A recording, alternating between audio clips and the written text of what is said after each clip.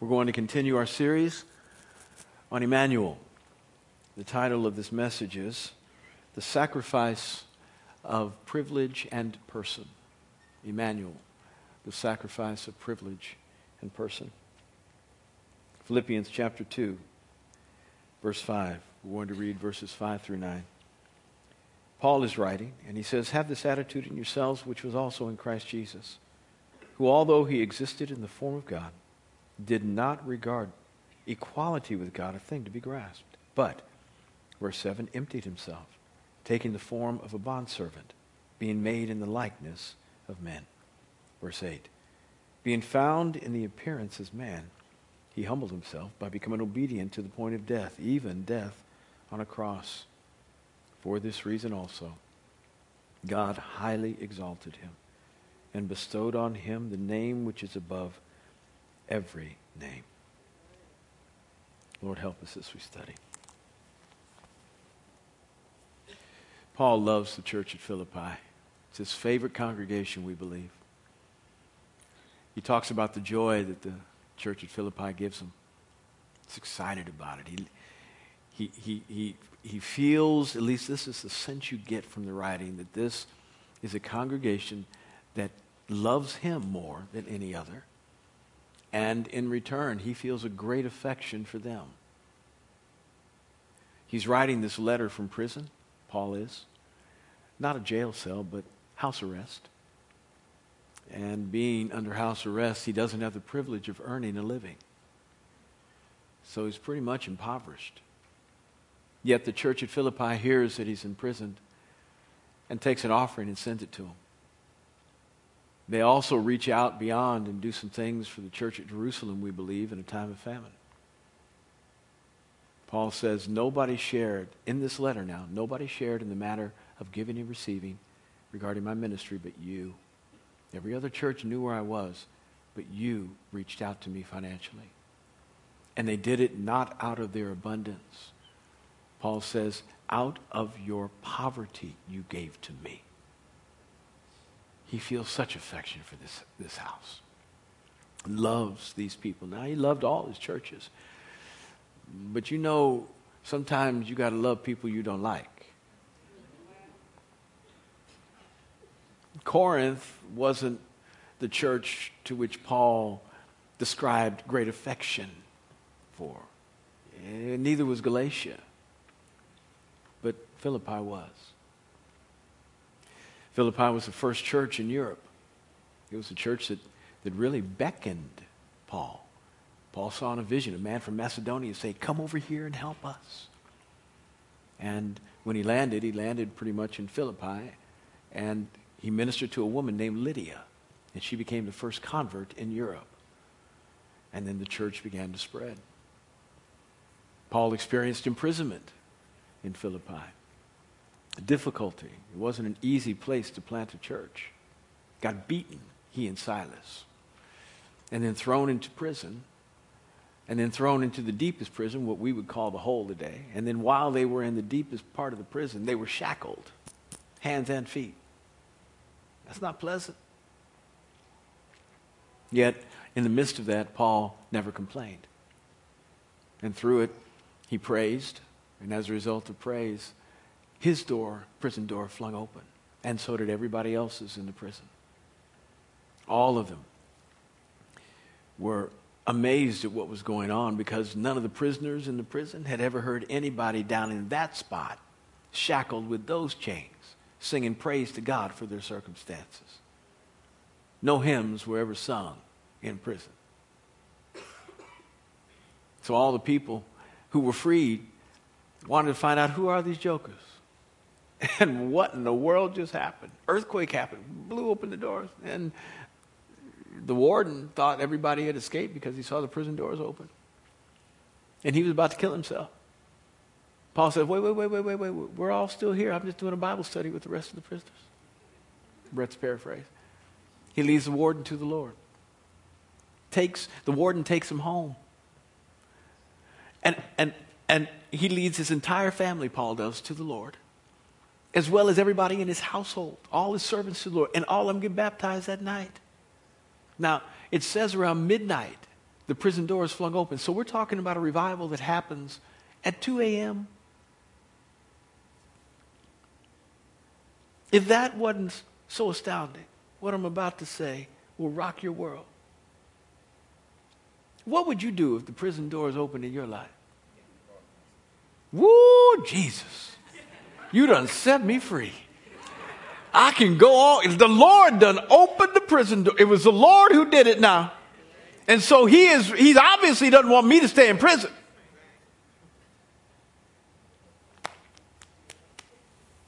Paul realizes this.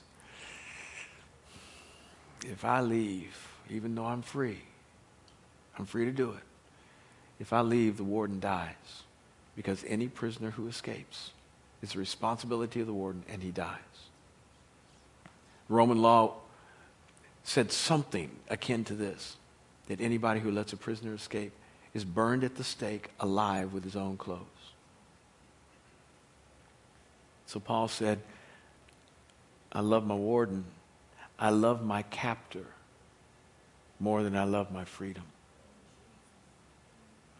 Excuse me, Mr. Warden, let's go back. Could you please lock me back up?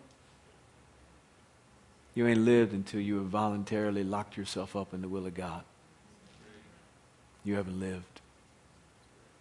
That's when you find out what your Christianity is all about. Comfort, what you want, what you feel, or is it about doing the will of God and loving people more than yourself? This was the church that Paul birthed with Lydia and the warden and anybody else who might have gotten free from jail. Just an amazing group of people. But like any church, there are issues that need to be addressed because nobody's perfect and no congregation is. And so Paul's beginning to address some things here in the congregation. And anytime you see him beginning to address something that didn't have a foundation that gives you understanding as to why he's doing it, there's some understanding in the minds of the people to whom he's writing as to why he's doing it. And you have to assume that he's addressing an issue that we aren't privy to. That's why it's important to always try to get the context of what he's saying, and especially now, when the points that he is addressing aren't similar to the points that he's touching in other letters. Meaning, he's not trying to give a blanket theological statement so that all the churches can get it. He's really trying to point out something that's particular to that group of people. And so he says this, have this attitude in yourselves that was also in Christ Jesus. He begins to address the church's attitude. I know you don't have any attitudinal problems. But because you know people who do, just listen to me and maybe you can help them. The church had attitude problems. And all of us have attitudes. Some good, some bad.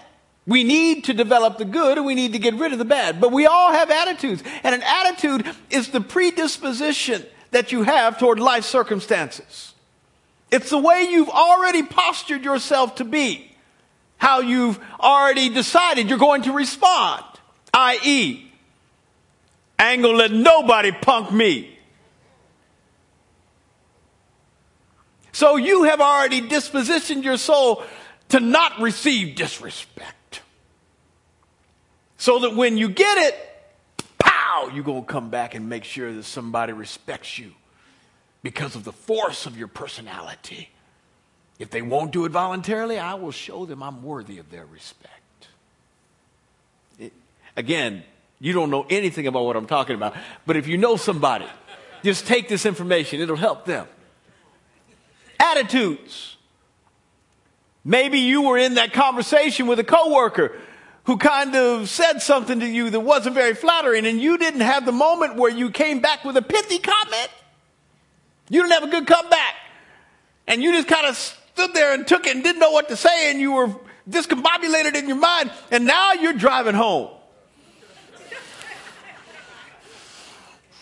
And your brain's just working, your soul's all in turmoil. There's a storm raging in your soul, and you get home and you're watching ESPN, and all you can think about is what that person said. And then you begin to cook, and you're thinking, I'll know tomorrow when I see.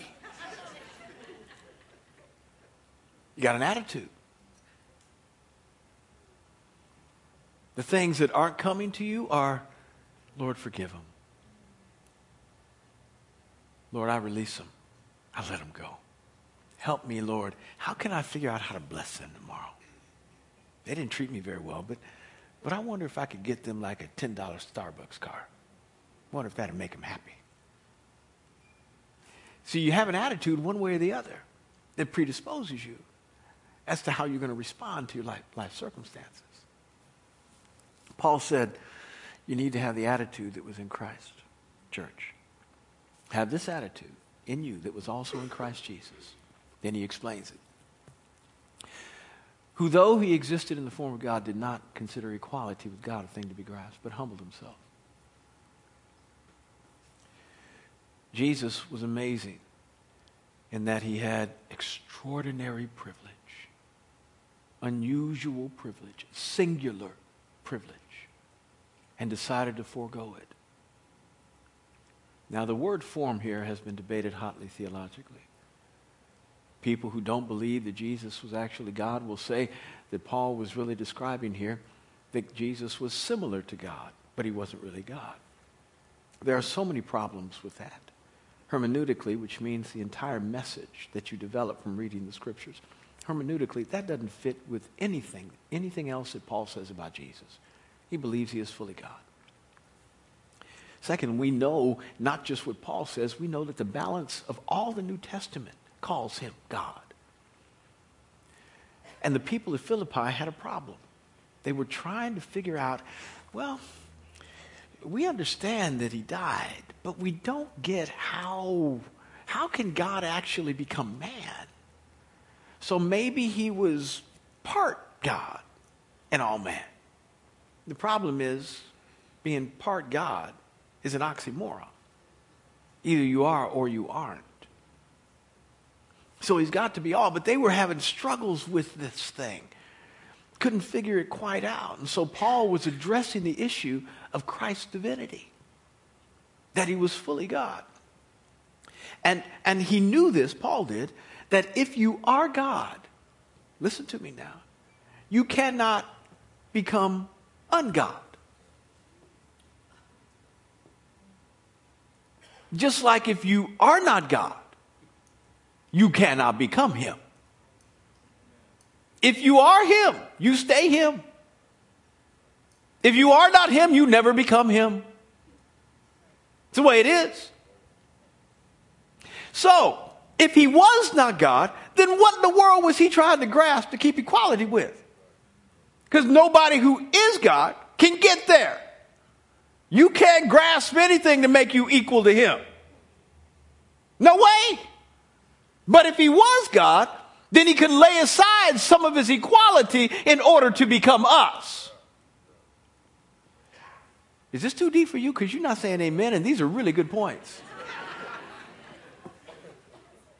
He existed in the form of God, yet did not regard equality with God a thing to be grasped. And when he says form, he's not talking about similar. He's saying there were aspects of his being that were exactly like the Father, but some of those aspects he gave up, none of which were his nature, all of which were his privilege. Are you listening to me? So he maintained his deity, because you can't give that up if you're God. You see, God demands that you are eternal, that you have no beginning and you have no end. That's what eternal means. We can never be eternal. The best we can be is immortal. Immortal means you have a beginning, but you don't have an end. God wants to make all of humanity immortal. So he's trying to fix the end part, because you did have a beginning. That's why you're here. The end part, he wants to stop by giving you eternal life that allows you the privilege of not having an end. Are you listening to me? But if you are immortal, you can never be eternal because you had a beginning. And if you are eternal, immortality ain't got nothing to do with you because you didn't have a start.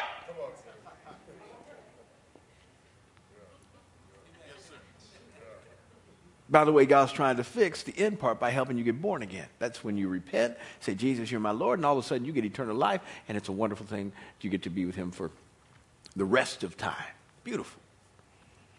But he's saying he existed in the form of God, but he did not regard equality. So if he existed in the form of God, meaning he had all the privileges that God has, then what is it he decided I'm not going to hold on to? But his privilege, because he couldn't give up his nature even if he wanted to. So what privileges did he give up? How about omnipotence? That's all power. There's not anything in the universe that he did not control. All power was his. And yet he sacrificed that he might become like us. He gave up, how about omniscience, all-knowing. He sacrificed that he might become us, because we surely aren't that. If you were to take the aggregate knowledge of all of human history that mankind has developed, it would but fill a thimble in the vast sea of information. There is so much we don't know. And the arrogance we have to make long-term predictions and to evaluate our existence outside of the bounds of Scripture and to postulate about a theory regarding our existence when what we don't know is much infinitely greater than what we do is just foolish. And I hope you understand what I just said. He gave up his omniscience. And he gave up his omnipresence, which means every place at once. He filled the universe with his person. I don't know how that works, God, every place at once, but that's part of who he is. That's how he is God. That's why he is God. He can do that. We can't do that. We only can be one place at one time. Angels, only one. Created beings can only be one place at one time. God can be every place at once. He gave up that privilege to confine himself to a human body. Yet his nature did not change. He was all God. So he did not regard equality with God a thing to be grasped, but laid it down and humbled himself, becoming as a man in the form of us. Now this is amazing to me. That not only did he give up all of those privileges, he was God before he became baby. We understand that to be true from Isaiah chapter 9. Unto us a child is born, unto us a son is given. So a child was born through Mary, but the son was given by the Father. And this is the pre-existent Son of God, again, who is eternal. And this God gave up all of his privilege in order to become wrapped in human flesh. And not only did he give up his privilege, he filled himself as he emptied himself.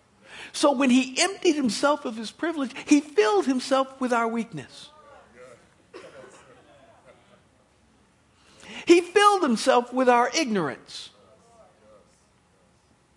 He filled himself with our need when he had none. See, one of the other characteristics of being God is that you need nothing outside of yourself to exist. We have to have things that we put in us to keep us on the planet. But God, being God, needs nothing outside of himself to generate who he is. And if he were to expend energy, he doesn't lose it when he does it. I don't know. I know you asking, how's that happen? I don't know. He just is. When Jesus now had to use energy, I got to rest. He thirsted. He got hungry. He got tired. He needed vacations. He was fully man. So when he emptied himself, he also took on stuff. It's one thing to give up your privilege. It's another thing to take on liability. It's one thing to say, brother, I'm going to give you my car. It's paid off. It's another thing to say, and I'm going to take on your note for yours.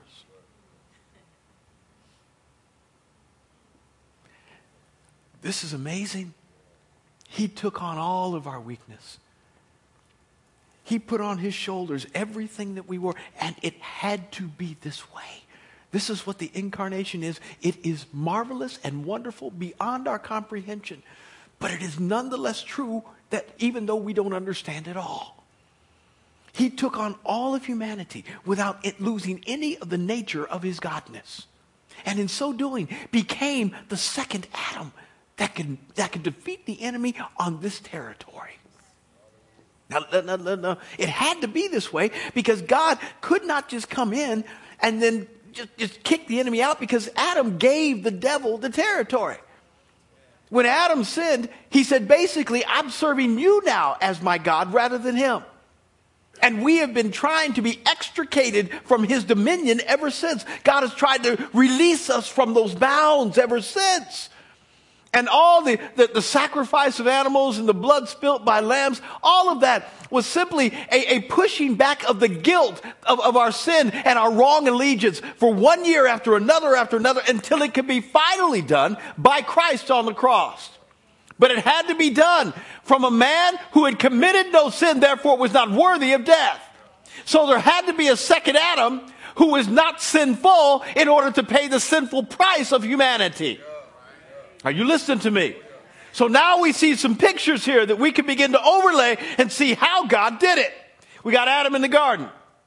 And there he is with Eve. God told him, don't eat from this certain tree. Knock yourself out with everything else. You can have as many apples as you want. Pears, go ahead. Asparagus, whatever you want, eat it up. Just don't eat from this one. Just one. They couldn't stop. Enemy comes up and begins to lie and say God's unreasonable. He doesn't want you to eat at all, does he? He wants you to starve. And the woman says, no, he didn't say we couldn't eat from any tree. He just said we couldn't eat from this one. Oh, you know why? Because he's afraid. He thinks when you eat this, you're going to be just like him. And he don't want no competition. And when the woman saw that the tree was desirable for food, it was beautiful to the eye, and it also helped to make one wise. 3 things: lust of the eye, lust of the flesh, the desire for food, and the boastful pride of life, ego, desirable of making one wise. I want to be on equal footing with God. She took of it, ate, gave to her husband, who was with her. I don't know what Adam was doing except taking a day off that day. The man should have just stood up he should have said, stop. You can't talk to my wife like that. Stop it. Stop it. He was right there with her. He wasn't off someplace working out. He was right there with her. Blew it. Now I want to blame him, but I've blown it enough that I can't. I'm just as guilty. But now here we got hope now. See, we got this God man on the planet, fully man, but empowered differently. After he's out in the wilderness, fasted 40 days, about to begin his ministry, the enemy comes to him and says, hey, how you doing? I heard you're pretty powerful. If you all that, why don't you turn that stone to bread? He said, man doesn't live by bread alone, but by every word that proceeds out of God's mouth, not yours. Oh, you got that word thing going on. All right, I got you. Well, you see the pinnacle of the temple? Go up there. Throw yourself down. And that word says that the angels will give charge concerning you to such a degree that you won't even strike your foot against the stone. Go ahead, throw yourself off and see. Now, other people would die, but not you. You're special. You're real special. You're different. You can cross the line all the time. Appealing to the ego. Jesus said, but it also says. See, Jesus was a good hermeneutic. Had a good hermeneutician. He understood that you got to have all that word in order to understand who God is. Yeah, but it also says you can't put the Lord your God to the test. So I don't think I'm going to do that. Well, listen. Open your eyes. You see all this? See the kingdoms of the world? I control them. Babylon, Egypt, the kingdoms in Europe, they're all mine. If you will serve me, I will give them to you. 3 areas. Lust of the flesh, turn the stone to bread. Desirable to make one wise, if you will. Ego, throw yourself off. Lust of the eyes, what you can see. The enemy doesn't have any new tricks, y'all. It's the same old song and dance. I hang around some sports franchises a little bit. And what they do on a regular basis before they go out to engage the opposition every week is they watch film. And when they watch film, they get tendencies because teams have strengths, and they always play to their strengths because their weaknesses never work. And so when they line up in a certain way, you can tell what they're going to do. And most players understand. It's rare now where they throw a trick play in there, but most of the time they say, oh, this play's coming. Now the key is, can you stop it? But if you see the play that's supposed to be coming and you were in the wrong position, when you come off the field, the coach said, come over here, let's talk. What were you thinking? Well, see, what had happened was, and the coach says, we saw this on film every week. We knew they were coming right there. Now, if you get blocked, I get that. But they came right where you were supposed to be, but you were out of position. What were you thinking? I don't know. All of heaven looks at us and says, Samson did that. Didn't you read that? Moses did that. He blew it there. David blew it. Haven't you read? What, did you watch film or not? Ain't nothing new. 1 John 2:16. All that is in the world, the lust of the flesh, the lust of the eyes, and the boastful pride of life. There's no new tricks. There aren't any new tricks. Jesus came, and that initial battle of who was going to serve who, that allowed us to see what victory looked like on the balance of Christ's life. That any time the enemy came to him to tempt him for something, he said no. He was perfect on the planet. Perfect. Therefore, he repaired everything that Adam did. And then gave God the privilege, because now humanity had taken back by right the planet. Gave God the privilege of coming and inserting his will perfectly on the planet once again. Not just through Christ, but through all of us who love him. And his kingdom could once again be expanded. This is what it was about. So he had to become fully man in order to engage the enemy on the same level that Adam did. And when he did, he won. And he gets to hold on to that humanity forever. This is the beauty of when we get to heaven and the knowledge that we have now. That Jesus allowed for the first time humanity to pierce through the veil of what heaven was, this bar that didn't allow anybody in. And now he keeps his humanity forever as evidence for us that we pass through death. Are you listening to me? Well, you need to listen to this over and over again, because you're not getting it all, because I don't even know if I'm getting it all. I'm talking about it. He forever keeps his humanity. That's why he's still got his scars, because we're reminded he's not just God, he's man. He gets to keep those scars, and forever we will get to behold him and remember the sacrifice that it took to get us right.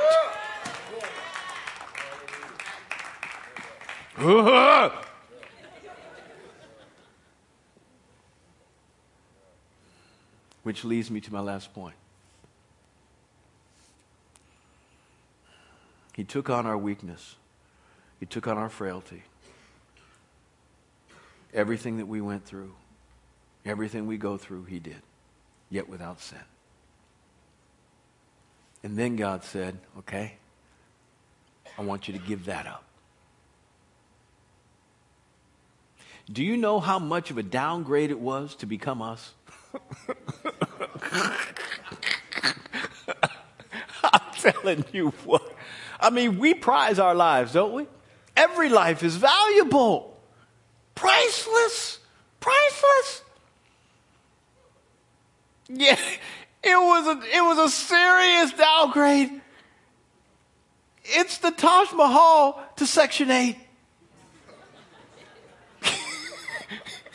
Public housing, serious downgrade to become us. And our life is valuable.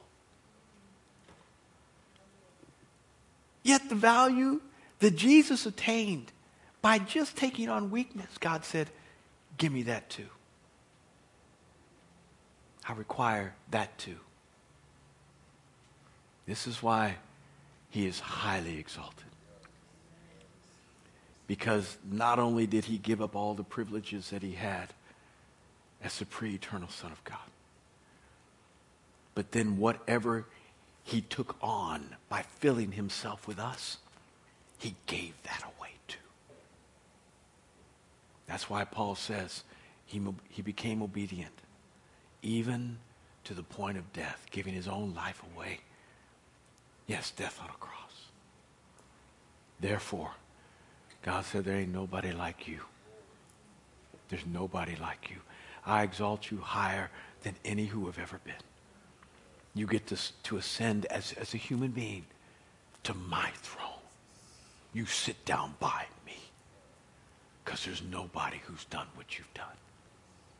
Now hear me. Paul's saying have this attitude in yourselves that was in Jesus. You ever feel like you've given enough? You ever feel like you sacrificed enough? Ever feel like you just can't do no more? And yet God wants you to give a little more. Put your foot on the accelerator. Go harder. Sacrifice again. And most of us say, now wait. Now wait a minute. I have given thus and such. I have been at church at this time. I serve in children's ministry. I went to a missions trip. I helped the orphans. You can't expect me. I mean, I have done enough, I think, for this congregation. Thank you. Oh, we have a limit, don't we? Don't we draw a line? In our own minds, maybe not one that we can consciously think about all the time, but we know when we've had enough. And theologically, we don't want to ever draw it because we know that's not proper, but we know what rises up in our soul when somebody asks us for more. And all of a sudden that thing says, hold up, baby. Hold up now. Hold up. Hold. You know you already just tapped. You tapped.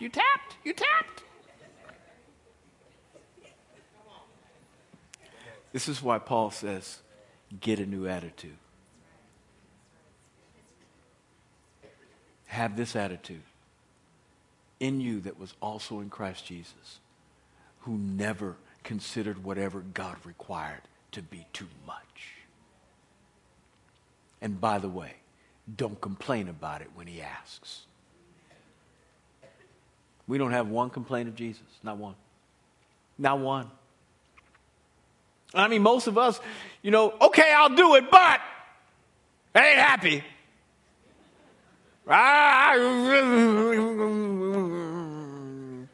I'm a Christian. I'm going to obey, but that runs around on the inside of us.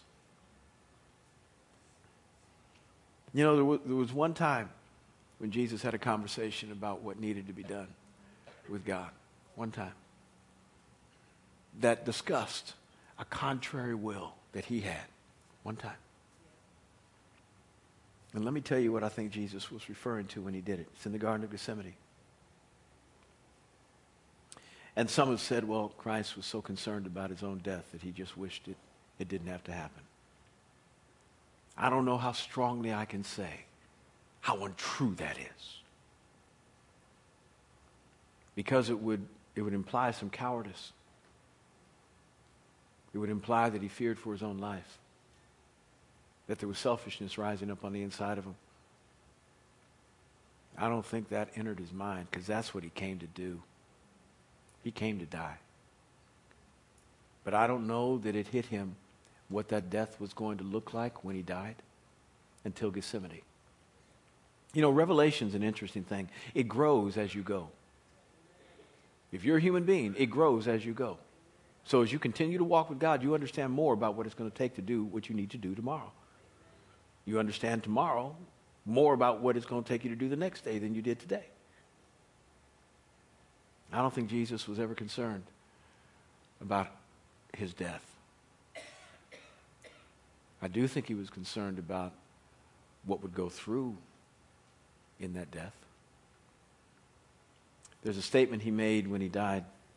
There are 7 of them that are recounted in Scripture. But one of them was, my God, why have you forsaken me? The only time he questions what God has done, which is in the same spirit, I believe, of him asking in the Garden of Gethsemane, if there's a way this cup can pass, please let it go. And he sweat great drops of blood in his request.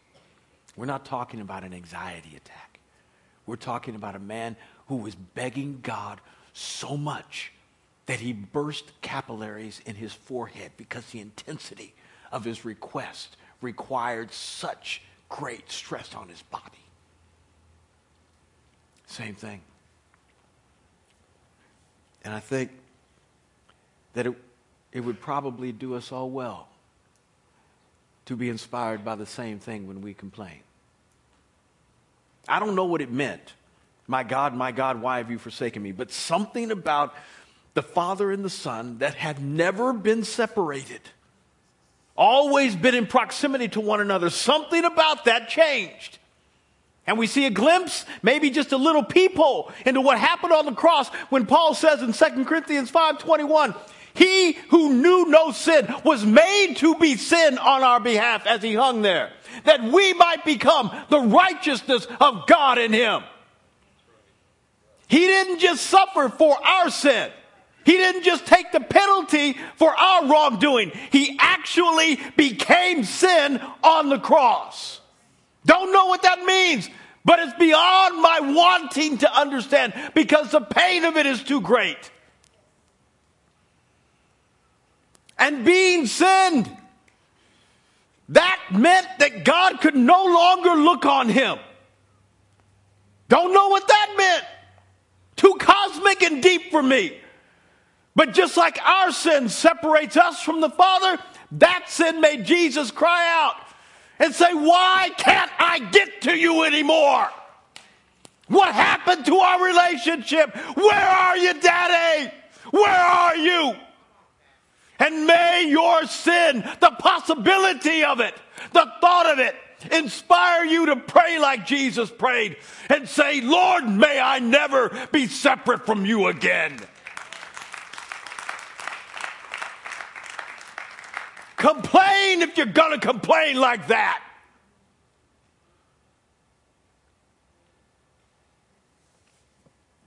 This is what Paul is trying to convey. And he became obedient. He gave up everything. And not one complaint. Never a cross word. Anytime God said give it, he said when. Just tell me. All my privilege is gone. You want my life too? Fine. Whatever you require. To do your will, oh God. That's all I want. And because he was like this, highly exalted, the name above every name.